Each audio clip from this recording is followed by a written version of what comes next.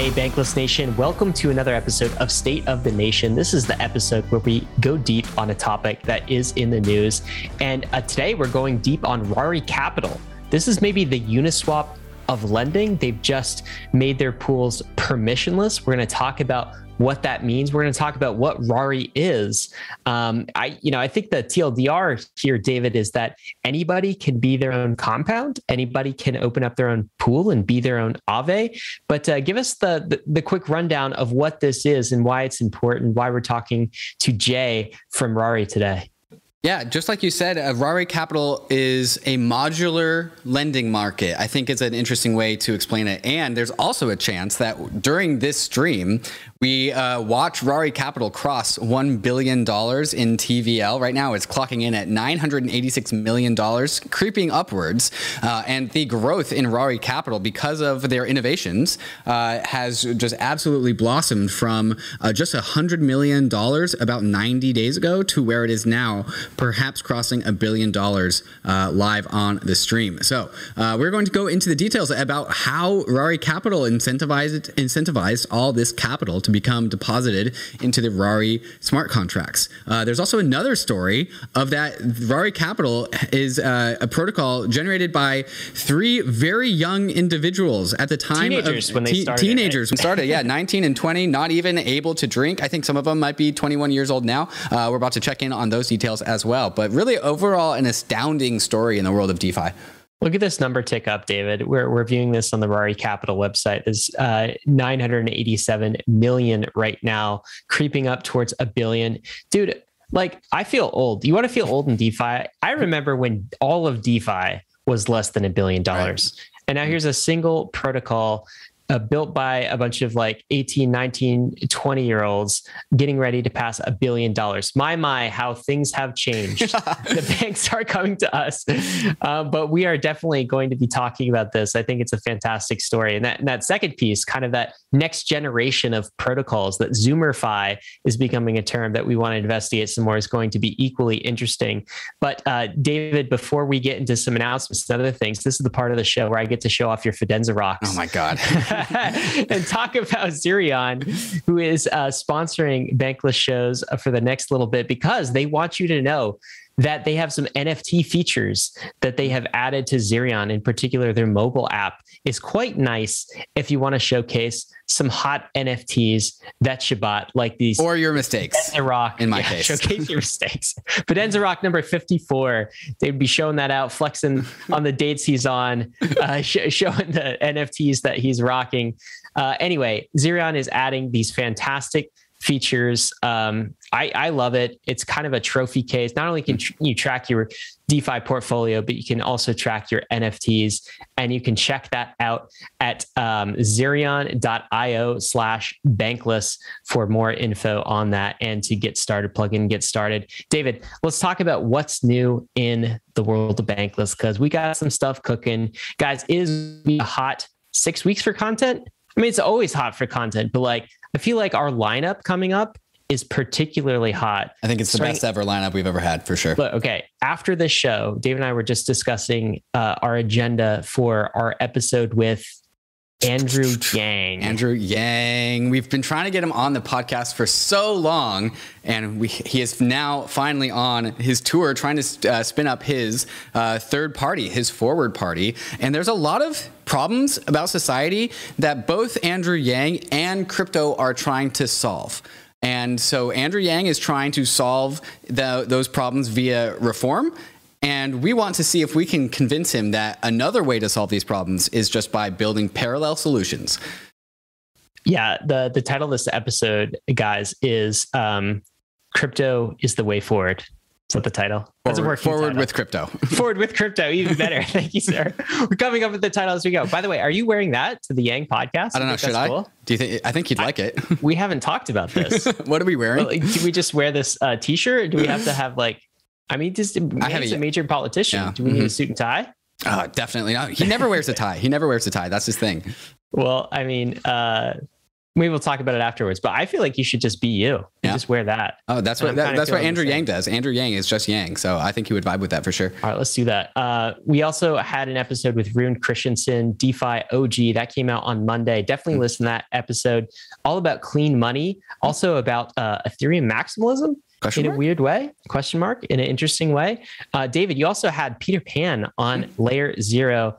That is Peter's real name, right? It's Peter Pan. Fun fact, that is Peter's real name. That is not a pseudonym, right? And Peter Pan was one of the early Genesis members of Metacartel. And really the story of Peter Pan and how Metacartel came to be is one of the most interesting anecdotes, like interesting subject matters to dissect. Because I actually kind of think it's ground zero for a lot of culture that has been created after the fact. So really a fascinating story there.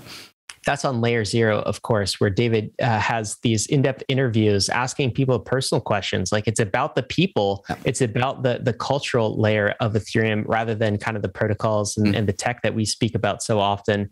So make sure you catch that as well.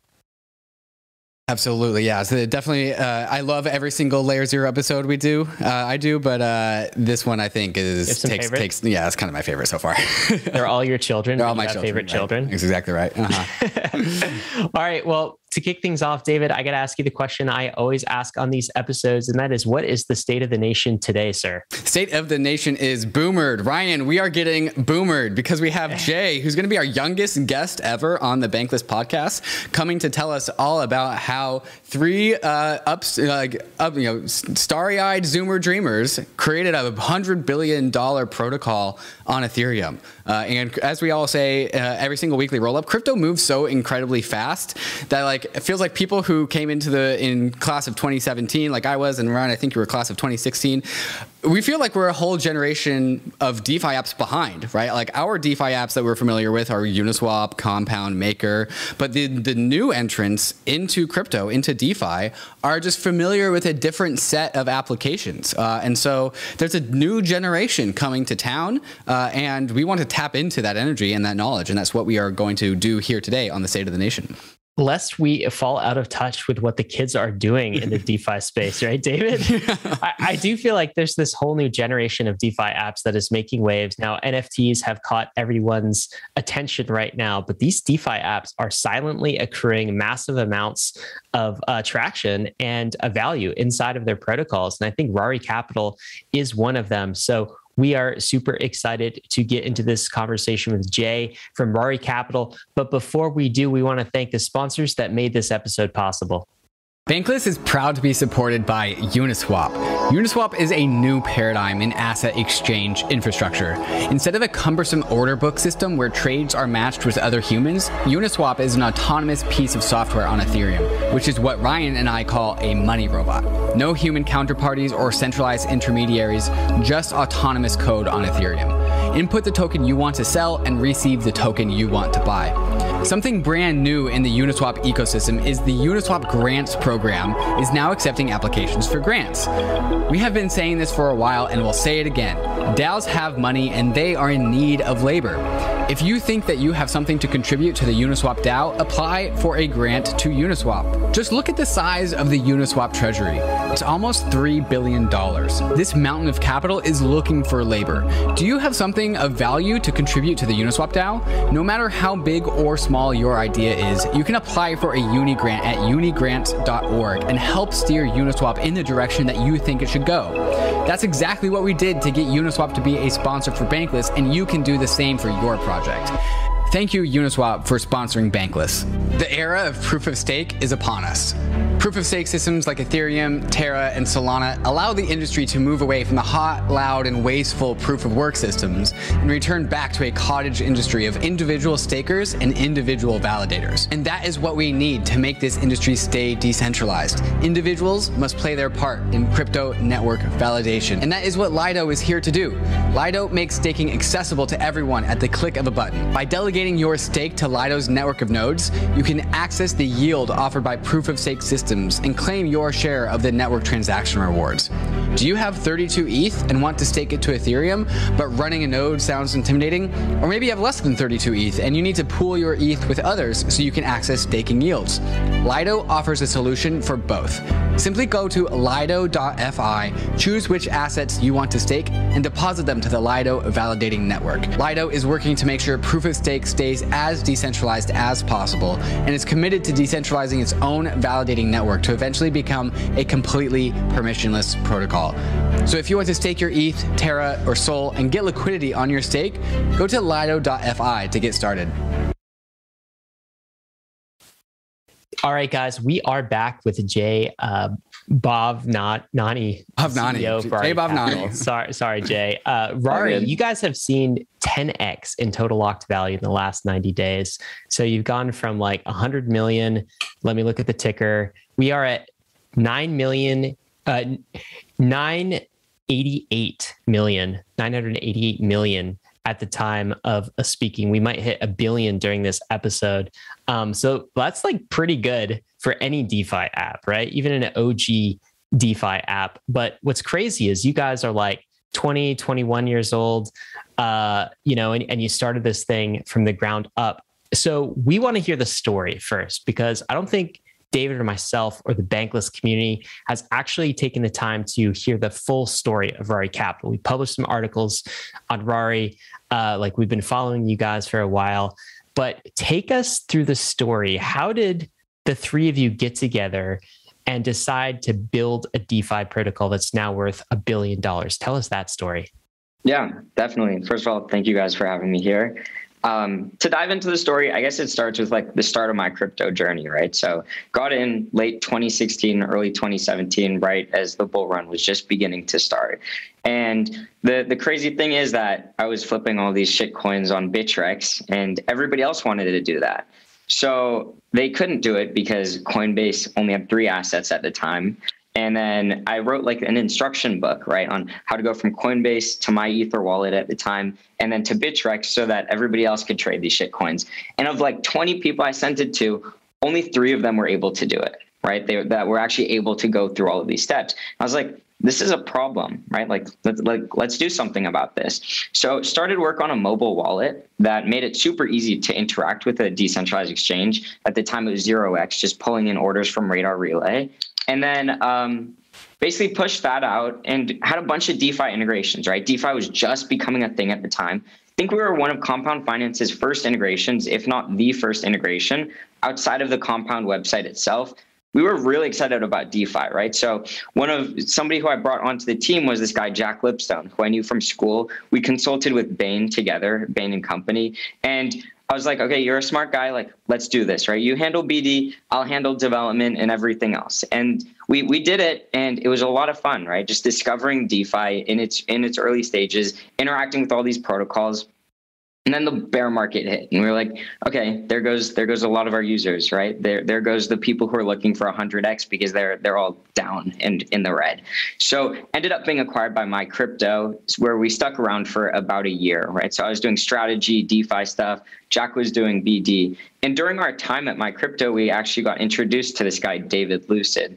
Jack got introduced him through a mutual friend at a party, and we instantly get connected. And I'm like, holy crap, this is a smart guy. I was like, this is a guy that I know I'm going to work with at some point. And stayed in contact with David, ended up leaving My Crypto at the start of the pandemic.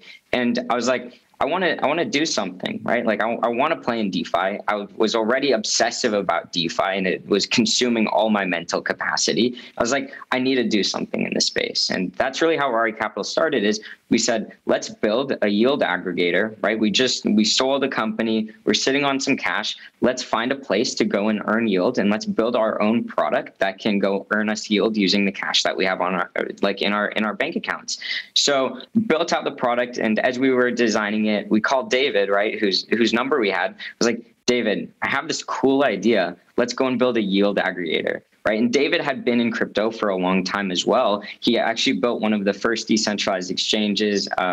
And he was like, hell yeah, like I'm in. So we build the first version together, had like $350 deposit limit. Now it costs more than $350 to deposit in. And we got up to like $10,000 in TVL, and we were like, holy crap, this is so cool. Like we got $10,000 under our own system, and we've just been iterating since then.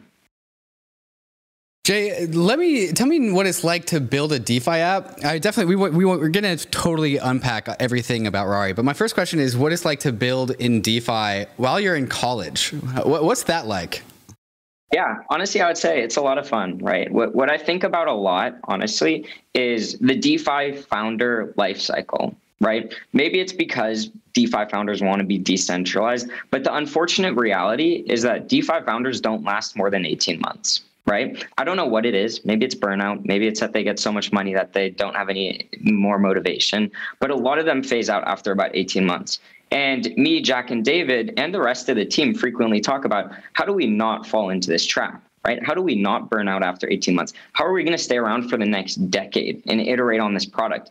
And a big piece of it is balance, right? And so, yeah, maybe I'm in school, don't really go to classes, but what's more important is that school provides me a balance so that I can outlive every other person in DeFi today.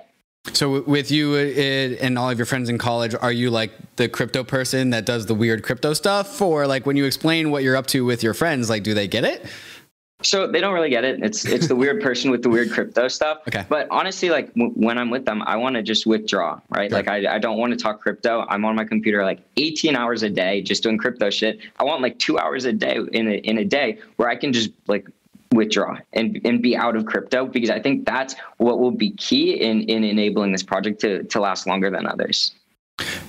Okay, so going back to Rari, you said it's a yield aggregator, but it's also a money market like Compound or Aave. How do you explain Rari in relation to all the other DeFi apps that listeners might be familiar with?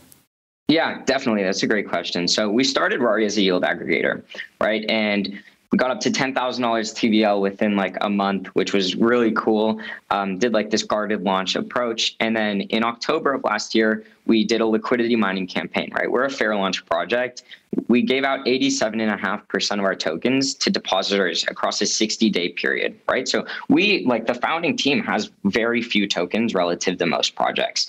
And it was after this liquidity mining period that actually we realized, okay, now that we've stopped distributing our token, our TVL has collapsed, right? We're just another yield aggregator in a complete red ocean. We're in the middle of the stack in terms of people go from MetaMask to us and we go and deploy capital elsewhere. And looking at legacy finance and traditional finance, what we know is being in the middle of the stack is a race to zero with fees. Right. And I just didn't want to compete in a landscape like that. I figured I don't want to be in a race towards zero with fees. I want to do something actually cool here and not just be competing and iterating and competing for strategies. So we said, OK, what can we do? And we said, we want to control the entire stack, this entire capital funnel of the wallet to the yield aggregator to wherever we deploy the yield aggregator. We said, OK, where do we start first? And it was on Christmas Day of last year that I came up with the idea for Fuse. And basically the idea was, let's create this isolated lending and borrowing protocol. And the idea was not only because we said, okay, we want to control the entire stack, but alongside that, we actually wanted to be able to lever up on the interest rate tokens that we had from the yield aggregator. So you could have leveraged yield aggregation. It wasn't possible to go onto Compound and go and ask them to add our tokens because we were still a new project at the time. So we said, this would be a really cool solution. So I remember that night, I called David Christmas night, and I'm like, David, I just came up with something that could be cool. What do you think about it? And we chatted about it for 2 hours. And then, Sorry, Christmas dinner wasn't entertaining enough for you, so you were thinking about DeFi stuff you could do? Exactly. Unfortunately, I'm always thinking about DeFi stuff we can do. And then I called David, and I explained it to him. We talk about it for like an hour, and then we don't really talk about it for a few days. And then David texts me like a week later, and he's like, hey, I have a prototype. You want to play with it? And I'm like, holy crap, like, let's do it. And that was really the start of Fuse. And since then, obviously, been iterating on the Fuse protocol, seeing how can we make this more capitally efficient? How can we make this support more assets? And how can we make this truly something special? And I mean, now when I think of Rari, I really think of us as this open interest rate protocol, right? The yield aggregator is now just used to supplement the Fuse product. We're actively like iterating on all these products, but it all really centers around Fuse because Fuse is something special, right? It enables people to borrow and lend any asset. in a way that, like, quite honestly, you could never do before in human history, right? You'd always need some centralization, whether it be token holders, your bank, whoever it may be. The idea here is, like, let's enable individuals to do whatever the hell they want. Nobody should be telling anybody what they can and cannot do. Is this why, Jay, people are calling this, like, or maybe you guys are coining this term, the Uniswap of lending, because it's that permissionless? Because unlike Exactly. with an Aave or a compound where it's sort of, the pool is what it is, maybe governance gets to decide, token vote gets to decide which assets, go into it or out.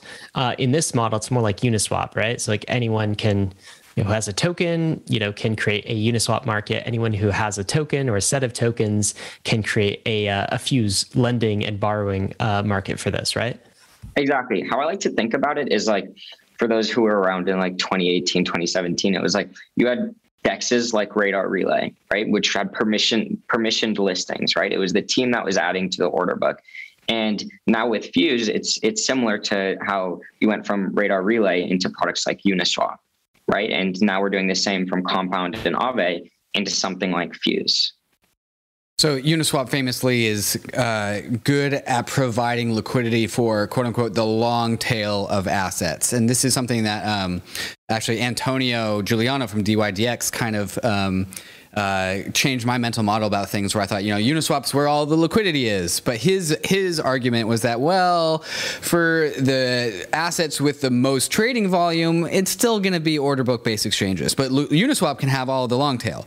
It's that kind of the same model with like things like Aave and Compound, where, maybe Ether and WBTC might be the best assets to put inside of those money markets, and then just borrowing USDC or DAI on the other end.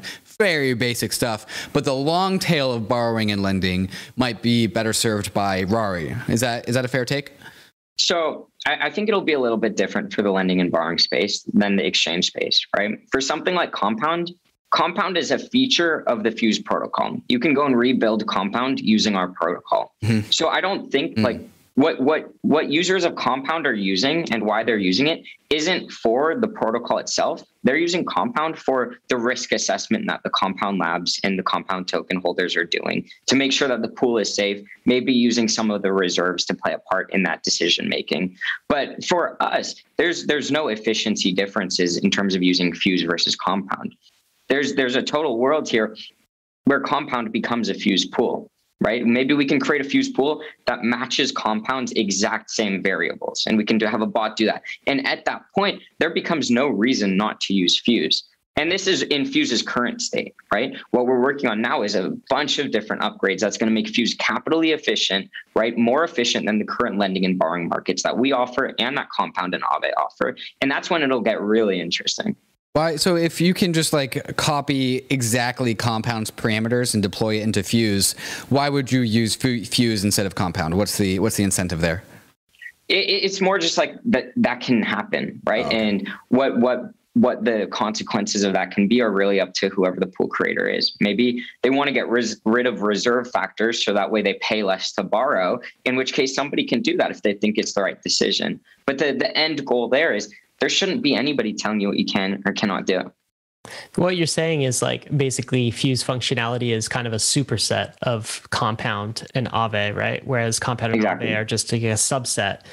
But one of the reasons that Compound or Aave, in particular Compound, is maybe the more risk adverse, more conservative of the two protocols, right? You have kind of, Compound, which is like, suit, buttoned up, tie, right? And then you have Aave, which is a little crazier, a little bit of party. And then you have Fuse, which is like out there. You could do whatever you want on Fuse. And the Compound folks will say that's because of risk, Jay, right? Yep. It's like some of these pools are downright dangerous.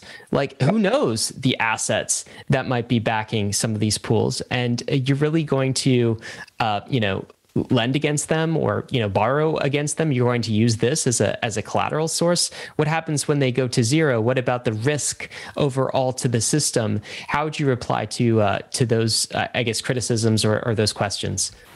Yeah, I agree with all of that, right? But it's up to the pool creator at the end of the day, right? If you believe in Compound's risk model, you can copy that into Fuse, right? But the real thing here is Fuse shouldn't just be the party on this side. Fuse covers the entire spectrum, and it's up to pool creators to decide where they want to fall on the risk spectrum. I totally see Fuse pools collapsing with bad debt, and I also see Fuse pools thriving with great markets. And the idea here is let's let free markets really decide and let the pool creators dictate where they want to be on the spectrum. And I guess the key point, Jay, is that like one bad pool doesn't spoil the rest of the bunch. It's just kind of an isolated thing. Is that correct? Yep, exactly. So your take is like, let 1,000 pools bloom, and yeah, some of these will, be let the market decide. Some of these will actually be okay, and the market will price that risk in. And I presume for some of these pools, reward in terms of interest rates accordingly for the risk that an individual is taking, kind of lending some assets to this. Is that correct? Exactly. Yeah. Like you see some pools like Tetranode's Ohm pool, right? You're getting 76% LTV on your Ohm, which is absolutely insane. But that's also reflected in interest rates being 40+% on average for the past month on USDC and DAI. So Tetranode is paying 40% on his loans? I don't know if Tetranode himself is, but other people are inside of the pool, right? And most of them are just leveraging up on Ohm and becoming 9-9. It's super fascinating. And like you also on the website though, tried to do some sort of, maybe it's rudimentary, maybe it's sophisticated, I don't know, some sort of risk assessment based on these pools. And you have the qualification of verified and unverified pools. And I'm assuming the verified pools mean it's been like previously it's kind of whitelisted, like it's gone through your governance process. Now I believe you've removed the governance process like from that angle, so anybody can create a pool. So they're kind of, I guess, one and the same. But tell me about the grade letter risk assessment, because Tetranode's pool, and it's not, Tetranode may have created it, maybe labeled it, but anyone can deposit, anyone can borrow against it, just to clarify. But like that gets an F score on the report card. So why does it get an F, and what drives that risk assessment versus other pools that get closer to like a C or a B? Yeah, there are a lot of different things that go into the risk assessment, and it's something that we're also just evolving with time, right? As we learn more and more about how these markets work, and as we learn more and more about risk and what that looks like in DeFi. So really what's driving Tetranode's pool score down is that there's so much Ohm in there, right? And there's almost getting to be too much Ohm in there, right? And what it's happening is it's outweighing the Ohm that is available for liquidity on SushiSwap. Right. So that means that if for some reason there is cascading liquidations and you see $300-400 million of Ohm, there's a chance that not all of the Ohm can be liquidated in time at a good enough price to keep the lenders of the USDC solvent. So if there is a liquidation on Ohm, you're saying that there's so much Ohm in Rari that it would just wipe out all the liquidity in SushiSwap, which is a risk. And so you have to price that risk into the safety score. That's what's going on? Exactly. Yep. But like, who determines that safety score? Is it subjective? No, so it's completely public. We have like an algorithm that does it. If you Google Rari risk score, I believe it should come up or something like that.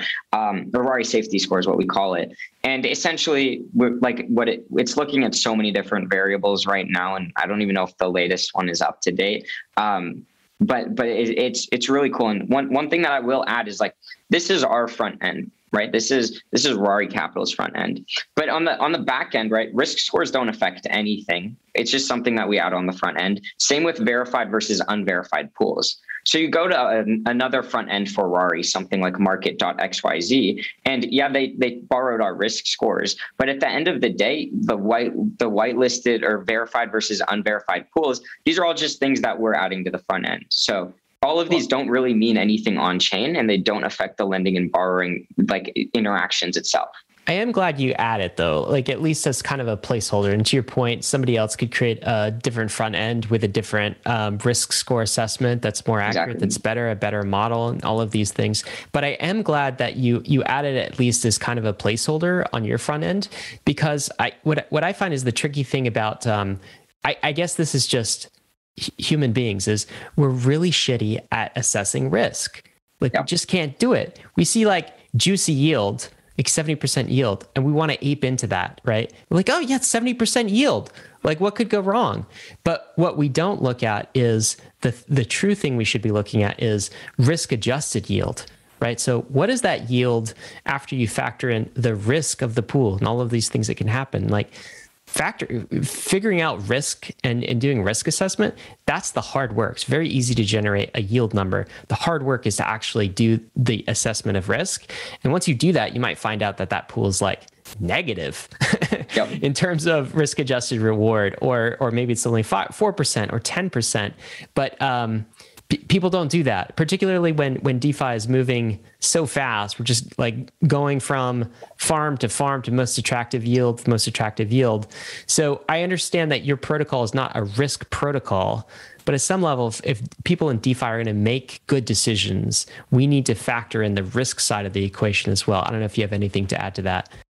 No, I think you got most of it, right? It's like, I think that most farms, just like during DeFi summer, the risk to reward just doesn't make sense, right? And it's really scary to see people aping in, mortgaging their home to go and ape in. And unfortunately, fortunately and unfortunately, is that our platform is now being used by real people who are using it for real world use cases. Right? People are borrowing against their dollar amount to go pay for mortgages on their home. Right? That's really, really cool, but it's also really scary, right? So as the protocol's creators and as the protocol's founder, you're right on it. We need to inform users of the risks so that they understand, so that it doesn't affect their real life.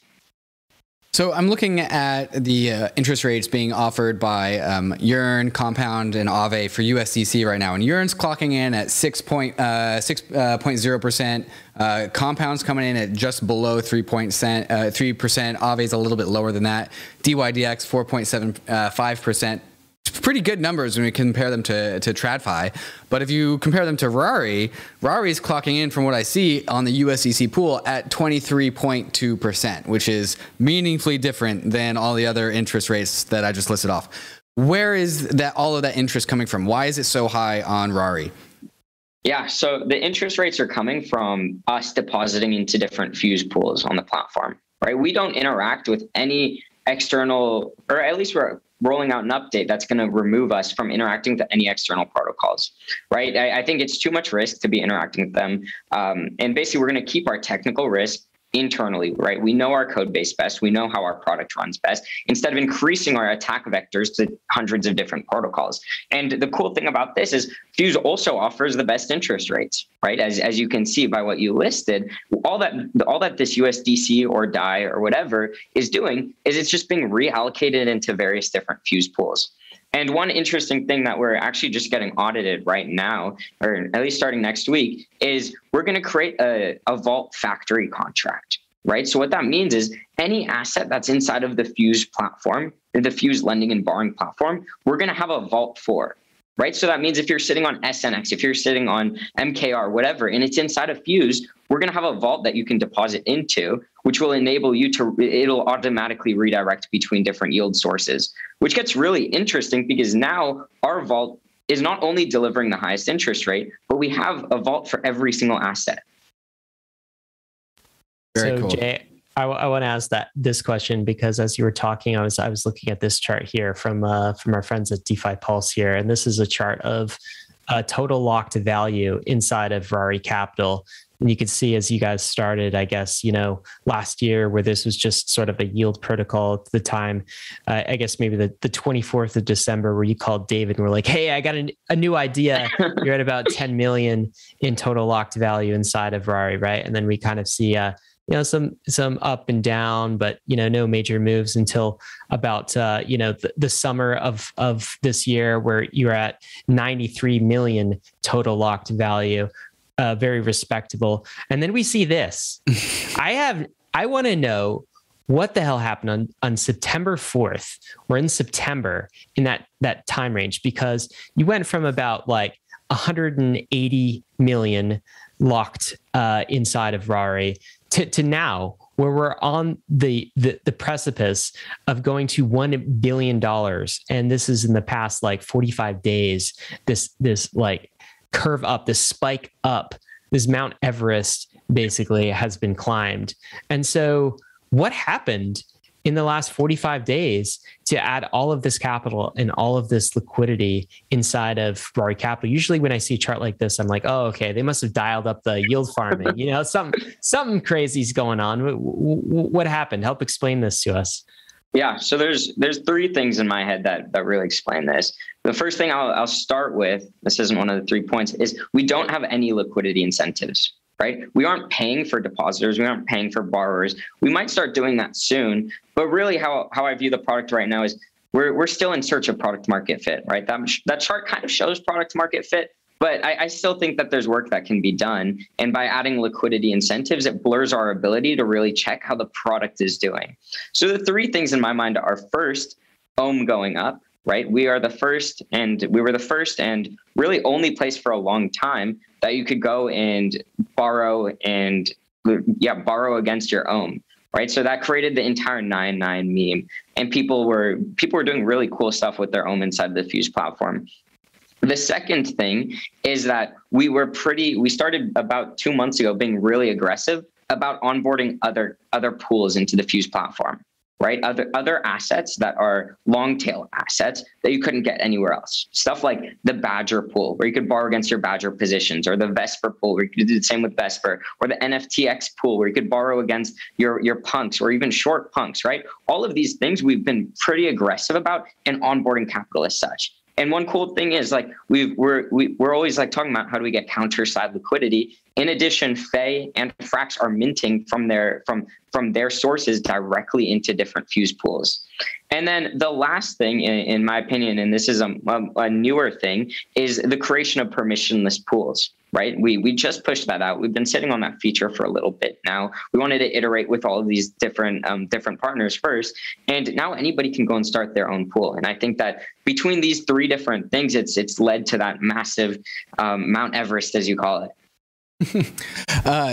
Jay, you talked about collateralizing punks, which is the ERC20 derivative out of NFTX that's supposed to track the floor price of CryptoPunks. Have you guys thought about actually leveraging ERC721s directly as collateral? Is this a subject matter you guys have discussed? Yes, we've discussed it at length. One thing that we actually haven't announced publicly, but I guess I'll say it now, is we're actually working on Uniswap V3 LP positions as collateral. Neat. I think that's going to be really exciting because nobody else can offer it in the way that we can, right? If Aave or Compound want to offer it, they'll need to go and get some standardized token to do. Right? It's something like a gelato network, which automatically rebalances in Uniswap V3. We already have a gelato pool though, so they can go and do it if they want, but we already have it. What is even more interesting is that Uniswap V3 positions, as you guys know, they're custom, right? It's you get a custom one for each position. So you can't go and add that to a general pool like Compound. But here inside of the Fuse platform, that's what Fuse is meant for. These isolated markets where risk is created just for each of these pools. So let's say somebody like Tetranode is going and supplying $5 million into the Spell ETH pool on Uniswap V3 at a very tight range. He can go take that NFT, put it inside a Fuse, borrow against it, maybe take out a levered position on that. And that's when things get really interesting and show off the power of these isolated markets in a way that really nobody else is even capable of doing right now. So things get very, very interesting at that point. Yeah, exactly. Yeah. And to me, as a punk holder, this might get interesting because once you start building out the infrastructure to have these customized ERC721s, it's just a few more steps down the line before you can actually collateralize actual NFTs. And if there's one thing that I will speculate on has product market fit, it's NFT degens leveraging their NFT portfolios as collateral. Yep. David, it's going to get really cool. I would never risk my punk. I would never risk my punk. Take your punk to the pawn shop and just, only after it's $100 million, or excuse me, $1 million floor. then we can definitely talk. Real quick before we get to sponsors and the next subject, you were talking a little bit about the roadmap, Jay. Anything else in the roadmap, like layer 2 plans, multi-chain strategy, like you doing anything, other collaborations with other protocols? Got us through some quick hits on the roadmap. Yeah, so there's a lot of stuff that's going to be coming out over the next few months. We have Market XYZ, which is like a sub task force within the Rari community. They're going to be deploying on Polygon. We'll be ourselves deploying on Arbitrum, Optimism, ZK Sync. We'll get it all. What we will be waiting a little bit because, as I mentioned, we want to iterate on L1 Ethereum. It's what we know. It's what we do best, right? Really try and get product market fit. Then we'll turn on liquidity incentives probably sometime soon once it's really been cracked. And between liquidity incentives deploying everywhere, it'll get really interesting. Beyond that, obviously, we're going to do a VERGT style thing similar to what Curve does. And they're going to be directing gauges, which will direct liquidity mining rewards into each of the pools. What else are we working on? We're working on a lot of different things right now. We have a new redesign coming up, which is going to be really, really cool. And then the thing that I'm most excited about is this mechanism called plugins. And basically what a plugin enables is when you're starting a new Fuse pool, the biggest issue is attracting lenders into the Fuse pool, right? Because new lenders have a lost opportunity cost because they aren't getting paid anything to lend until somebody's borrowing, right? So if I'm sitting on $1 million, I'm not going to go and lend into a new pool because I could be earning interest on my $1 million elsewhere. So what a plugin enables is unallocated capital from one place can be sent somewhere else. So it creates a connection between the different Fuse pools because now if I'm starting new Fuse pool, let's say 132, I can send all of the USDC from Fuse pool 132 into Fuse pool 6. Right. And suddenly that USDC that I'm onboarding into my pool is earning interest. And then that sets a base rate for the pool itself, which I think is going to be a really interesting dynamic. When you think about it like that, it gets even more interesting when you think about it in outside of the Fuse platform. So the first plugins will be for directing capital from Fuse pools to Fuse pools, but you can do it with anything, right? You can have a Fuse pool with a plugin that goes and directs capital to an AMM, or to a staking mechanism on Vesper, or even like Ohm is technically the first use case of plugins, but it's not really like clear that it's a plugin on the back end. But when you start connecting the puzzle pieces, building on these Legos, it's going to get really, really cool. Yeah, I'm loving everything you're doing, and I just have to wonder how you have the time to do all of this as a part-time student as well. And this is Jay and team like cranking it out while they're still in school. I can't wait until you're like full-time on this. And this is I guess the only thing you think about. You guys are building so much so quickly. I think there's more to unpack here. And Jay, when we come back after the sponsor break, we want to talk about this new cohort maybe of DeFi applications, which some people are calling Zoomerfi, but this is like the class of 2021. All of these new DeFi protocols that are emerging, the Ohms of the world, the Olympus DAOs of the world, maybe Alchemix, maybe we'd throw them in there. Maybe this new Abracadabra protocol, we throw them in there. I want to talk about them because I think they have a lot of traits in common that DeFi investors and followers of the Bankless program can all learn from and benefit from in this new wave of DeFi. So guys, we will be right back with Jay to talk about that. But before we do, we want to thank the sponsors that made this episode possible. When you shop for plane tickets, you probably use Kayak, Expedia, or Google to compare ticket prices. So why would you limit yourself to just one exchange when you trade crypto? When you make your trades, you want to make sure that you're getting the best possible price on your trade and that you aren't paying high gas costs that you could have otherwise avoided. That's why you should be using Matcha. Matcha routes your orders across all the various DeFi exchanges on Ethereum, Polygon, Binance Smart Chain, and gives you the best possible prices without taking any commissions. Matcha has smart order routing that splits your order across multiple liquidity sources if Matcha sees that it gets you better pricing. Trading on Matcha is super easy because it pools the liquidity for me into a single easy-to-use platform. Matcha also allows you to make limit orders on chain so you can set and forget your DeFi trades, and they will go through automatically while you're away. New to Matcha is an integrated fiat on-ramp, so you can purchase crypto directly with your credit or debit card and have that fiat be instantly traded for any token that has liquidity. When you're making a trade, head over to matcha.xyz/bankless and connect your wallet to start getting the best prices and most liquidity when you trade your crypto assets.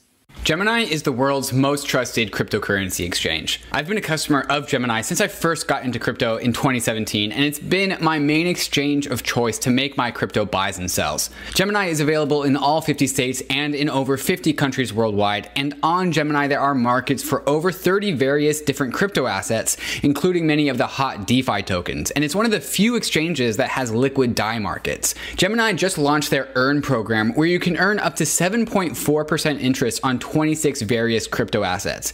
If you're tired of paying fees in DeFi, or you don't want to worry about DeFi exploits, but you still want to earn interest on your crypto assets, Gemini Earn is the product for you. Another product I'm stoked to get my hands on is the Gemini Crypto Back Credit Card, which gives you 3% cash back on all of your purchases, but paid to you in your preferred crypto asset. When I get my Gemini credit card, I'm going to make sure that I get my cash back in ETH. So whenever I buy something, I get a little bit of ETH bonus back to me at the same time. You can open up a free account in under 3 minutes at gemini.com/gobankless. And if you trade more than $100 within the first 30 days after sign up, you'll be gifted a free $15 Bitcoin bonus. Check them out at gemini.com/gobankless. All right, everyone, we are back with Jay from Rari Capital, and we want to kick off the second half of the show picking Jay's brain as somebody who is, we're all young people here in crypto and in DeFi largely. It definitely skews young, but Rari Capital also skews young inside of an industry that skews young. And especially when it comes to 2020, building in 2020, after we've gone through the bear market, after DeFi summer has set its precedent, we are now into the era of what some people are calling DeFi Generation 2.0, or perhaps we're calling it Zoomerfi. And we're actually trying to figure out what the hell this thing actually is that's happening. But there seems to be a new phenomenon of DeFi apps that are coming onto the scene. Rari Capital being one of them, Olympus DAO also being one of them as well. So, Jay, what's your opinion on what this thing is? Is it Zoomerfi? Is it just DeFi 2.0? What's going on here? Yeah, I think it's DeFi 2.0, right? It's like the people have understood DeFi 1.0, and they've actually taken. I think DeFi 1.0 didn't crack tokenomics properly. And how I think about DeFi 2.0 is DeFi 1.0 with interesting tokenomics, right?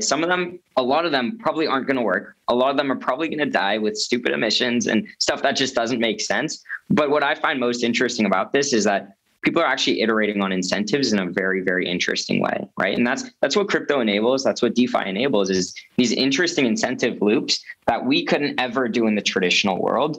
So I'm just excited to see what happens with this idea of DeFi 2.0. I do think that it is skewing much to a younger age compared to DeFi 1.0, I guess.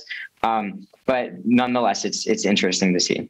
Yeah, what's interesting is like Ben, one of our analysts, he's actually still a college kid, graduates, this summer. He is so into this DeFi 2.0 stuff. Like he keeps us informed with what's going on, because like David and I are in this industry all the time, but like there are these new protocols that are doing all of these great things.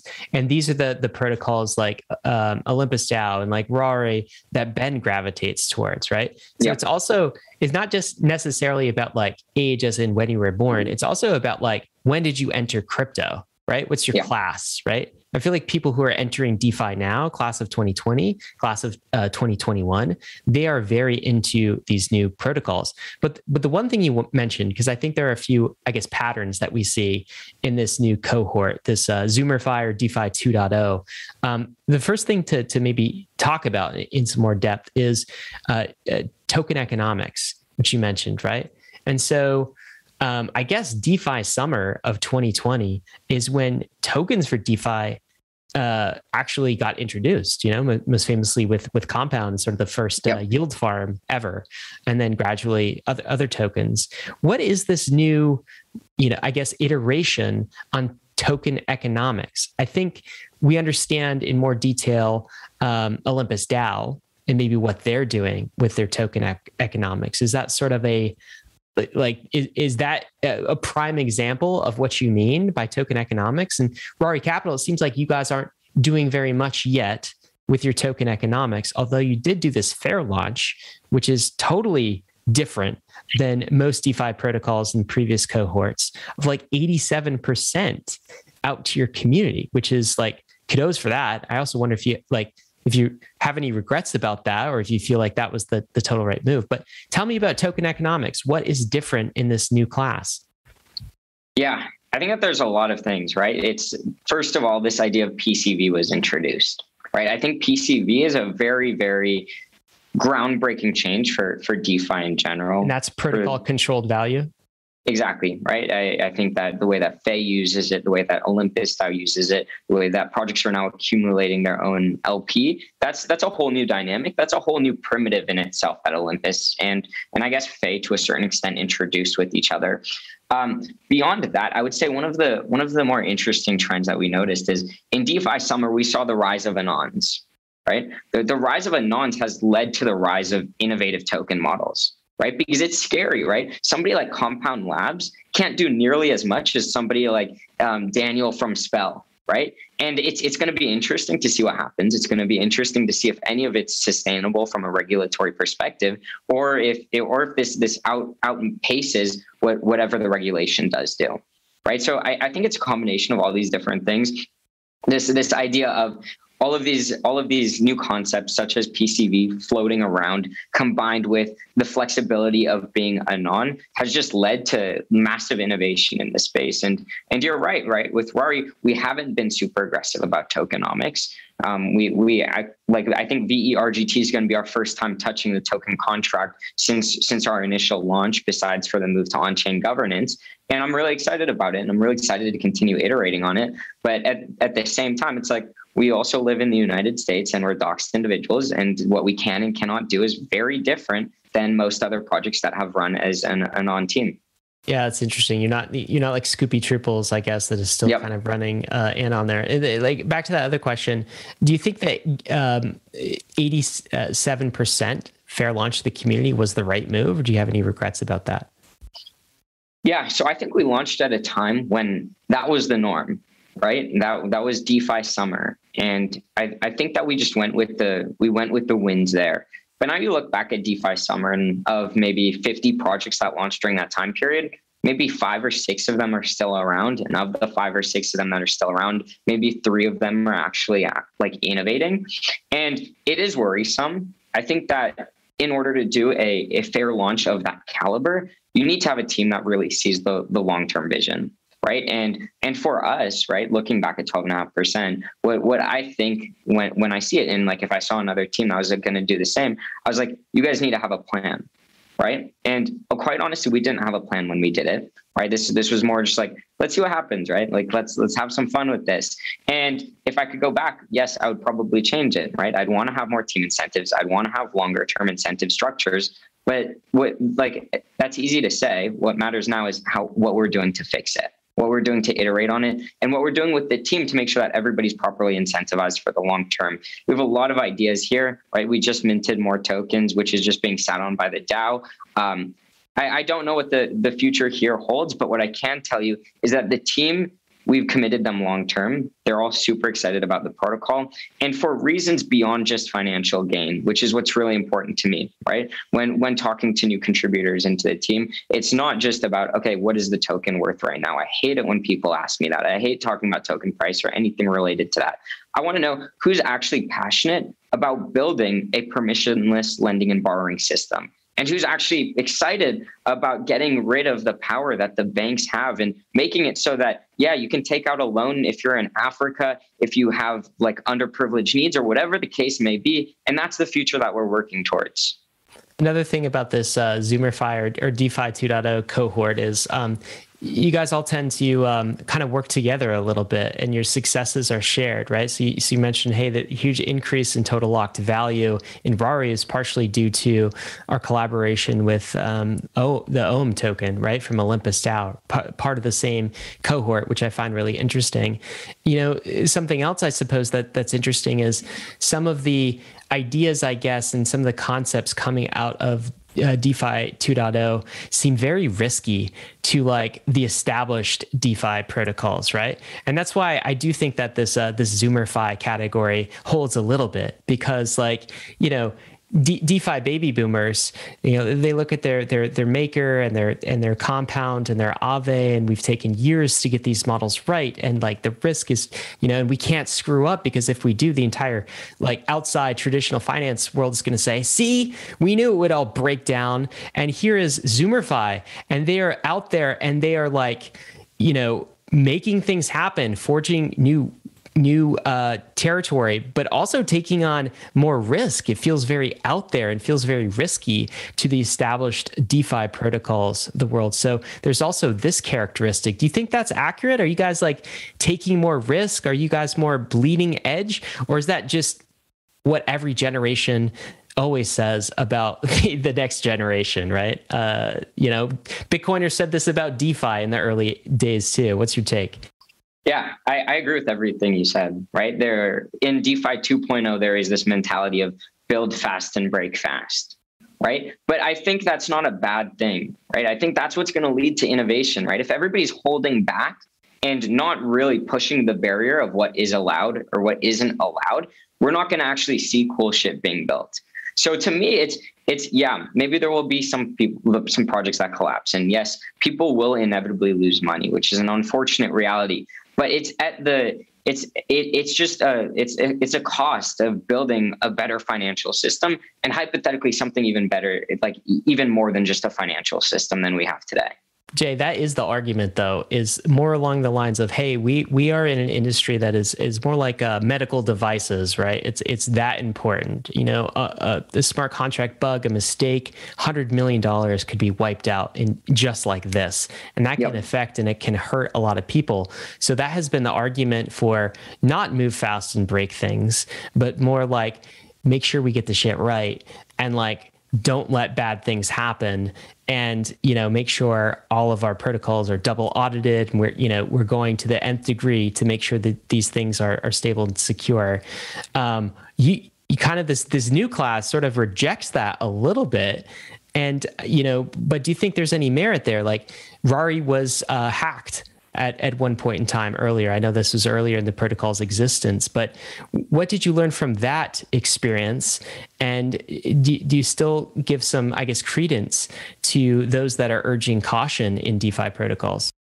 Yeah, it's interesting, right? So zooming out, I think that there's a spectrum again here, right, of this risk. And I think what's important is that consumers are aware of the risk, right? They know that Compound has been around for longer and has achieved a longer Lindy than something like Rari's Fuse today. But I think that there needs to be room for both. There needs to be like the people who are iterating fast, breaking fast, and there also needs to be room for the people who are taking the slower approach. And what's important is that people are aware of both of these, right? People can choose whichever that they're more comfortable with. I don't think anybody should be dictating which shouldn't, like it should be existing. As for Rari specifically, and to touch on this idea of the hack that happened earlier this year, it was really tough, right? Like that was a really tough time for the Rari community. I think it was really cool though that we all came together, right? The day after the hack, we organized a town hall to talk about solutions.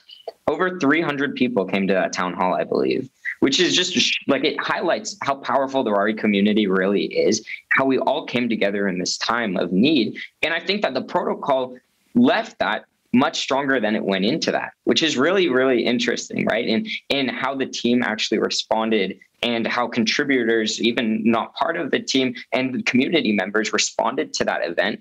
It was really awesome. And what we learned is security is number one, right? That should always be the case, right? Everything we ship is audited. What we did right after that is we went to QuantStamp, who is our primary auditor. We said, we want to get on a 1-year retainer with you guys. We were the first protocol to do this. Now, every single piece of code that we launch, we have a spreadsheet with QuantStamp that tracks every single line of code that we've touched. They review it before we can even submit or push it live. And we've also committed with a few other independent auditors who are actively looking at our code base every single day, right? Because I never want to be in that position again when I wake up to a bunch of calls. It's like, shit, something's happening right now, right? And that's my nightmare. And we're going to do everything we can to make sure that it doesn't happen again.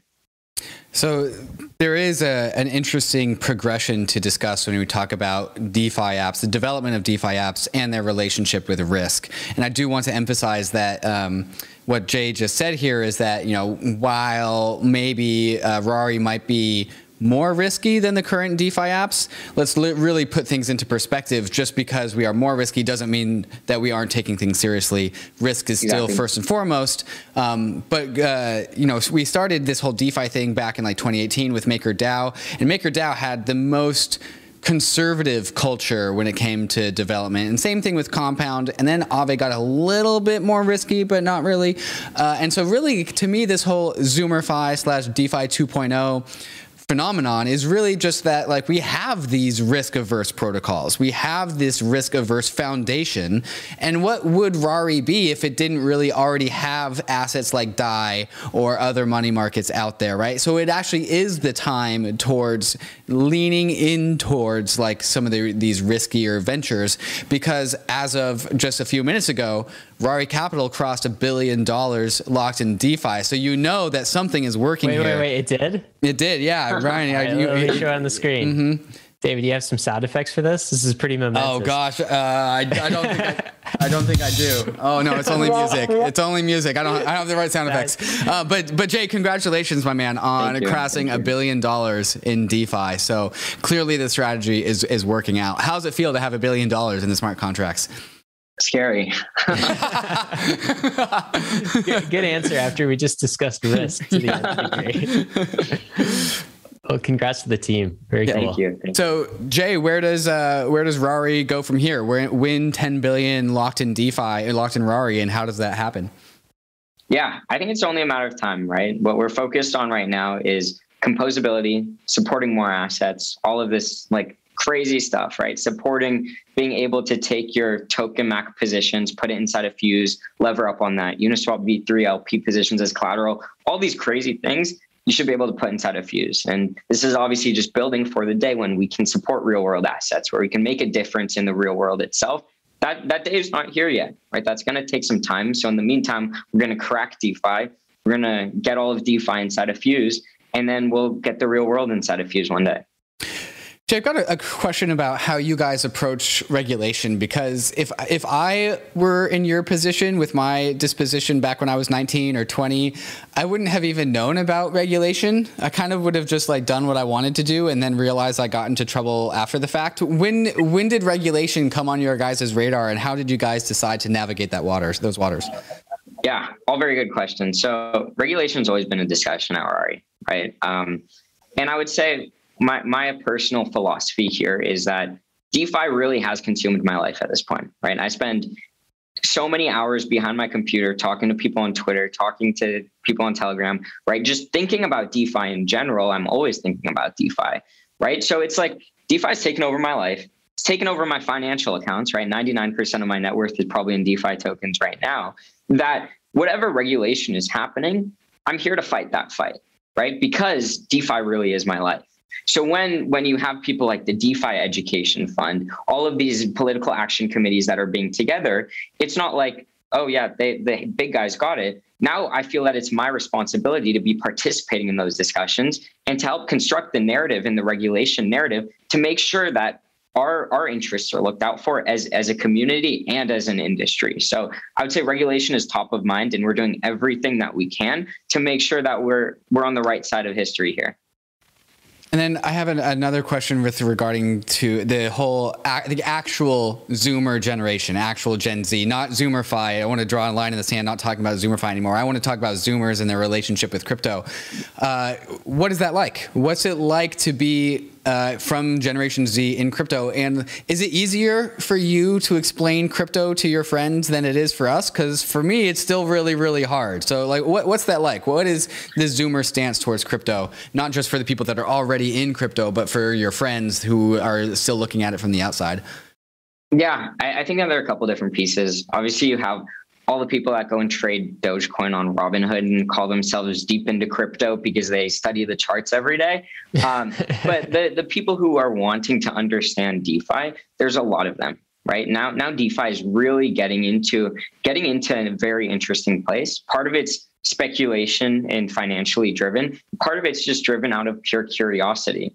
And one interesting thing that I've learned is just explaining it to them maybe isn't harder or easier than anybody else outside of Gen Z, but it's a different type of explanation, right? And this was the same case for me, is like working on Ambo, the mobile wallet. It was, we were in Compound's office, right? Showing Leshner the integration, and the button wasn't lend, right? I didn't know what lend meant at the time. It was earn interest, right? So rephrasing and redoing DeFi from the perspective of somebody who maybe doesn't have traditional finance experience, it becomes a very, very interesting perspective to tailor the narrative to. And I think it's a massive market that's bound to enter into the crypto space, and it's already happening today, right? You walk around this campus and people are talking about NFTs. People are talking about DeFi, and it's broken.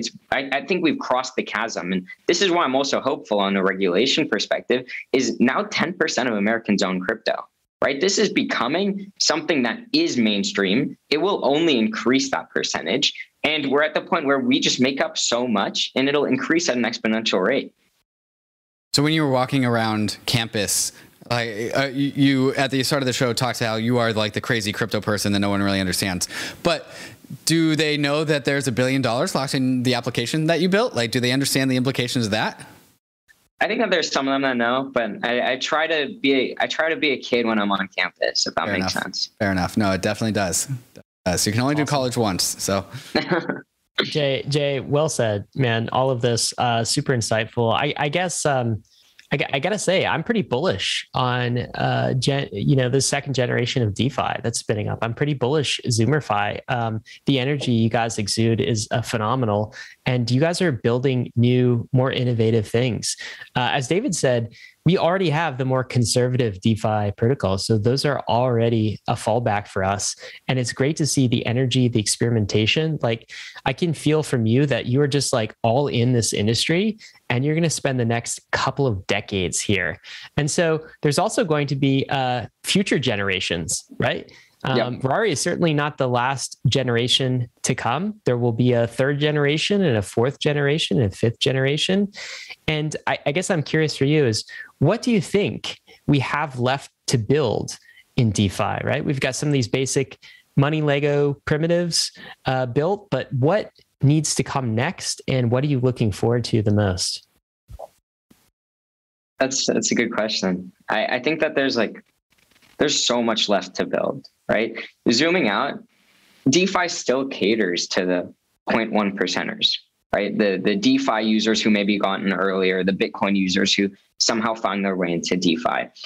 But at the end of the day, we're still catering towards a lot of speculative users. We're still catering towards people who just want leverage or to go and do stuff without selling, right? Which is cool and all, but it's not the future that I want to be building. So I think the future that I look forward to is one where this trickles into the real world, one where our applications are actually being used for real life things and with real life consequences, right? Because at the end of the day, how I view it or how I think other people in the industry view it, and just from discussions with them, is it's almost like DeFi right now is a game, right? So when does this game really make its way into reality and start making a monumental difference there? We always talk about banking the unbanked. Really, all we've done is just rebank the banked. I'm looking forward to products, hopefully in the next cohort of users. And if not, we'll be actively iterating on this future where we can actually deliver on that future of banking the unbanked. That's awesome. Jay, to close us out, what are some other, I guess, second generation DeFi projects that you really like and that we should be taking a look at in the bankless community? Yeah, all of the usual suspects that we talked about on the show, definitely. Obviously, the Olympus DAO and the Omis inside of Fuse, love them. Alchemix, just super, super cool, the project, right? Just something that wasn't possible in traditional finance, taking a DeFi native approach to just everything. And it's stuff like that gets me excited. Just stuff that isn't possible in the real world, stuff that is built on composability, and it's just exciting stuff. Do you like Abracadabra? Are they in the cohort? Been hearing a lot about Spell recently. Definitely, I am. I'm a big fan of Abracadabra. Obviously, there is some like weird overlap between Fuse and Abracadabra, but holistically, I'm just excited about all of this new shit and just iterations and innovations in general. There we are, guys. This has been Jay talking about Rari Protocol. Jay, thanks so much for guiding us. You guys are doing some exciting things. Congrats on the 1 billion locked inside of Rari. That's absolutely massive. Give our congratulations to the rest of the team at Rari too, and to the entire community. Anything else you want to say before we head out here? I'll shout out my mom and dad. Hi, love you. But beyond that, no, thank you for having me. Are they into DeFi, by the way? Not really. I don't think they understand what I do, to be completely honest. I'm still trying to explain it to them. I hear you on that one. All right, guys. This has been Bankless State of the Nation. Of course, risks and disclaimers. None of this has been financial advice. Absolutely none of it. ETH is risky. DeFi is risky. Rari Capital is risky as well. You could definitely lose what you put in, but we are headed west. This is the frontier. It's not for everyone, but we're glad you're with us on the Bankless journey. Thanks a lot. Hey, we hope you enjoyed the video. If you did, head over to Bankless HQ right now to develop your crypto investing skills and learn how to free yourself from banks and gain your financial independence. We recommend joining our daily newsletter, podcast, and community as a Bankless Premium subscriber to get the most out of your Bankless experience. You'll get access to our market analysis, our alpha leaks, and exclusive content, and even the Bankless token for airdrops, raffles, and unlocks. If you're interested in crypto, the Bankless community is where you want to be. Click the link in the description to become a Bankless Premium subscriber today. Also, don't forget to subscribe to the channel for in-depth interviews with industry leaders, Ask Me Anythings, and weekly roll-ups where we summarize the week in crypto and other fantastic content. Thanks everyone for watching and being on the journey as we build out the Bankless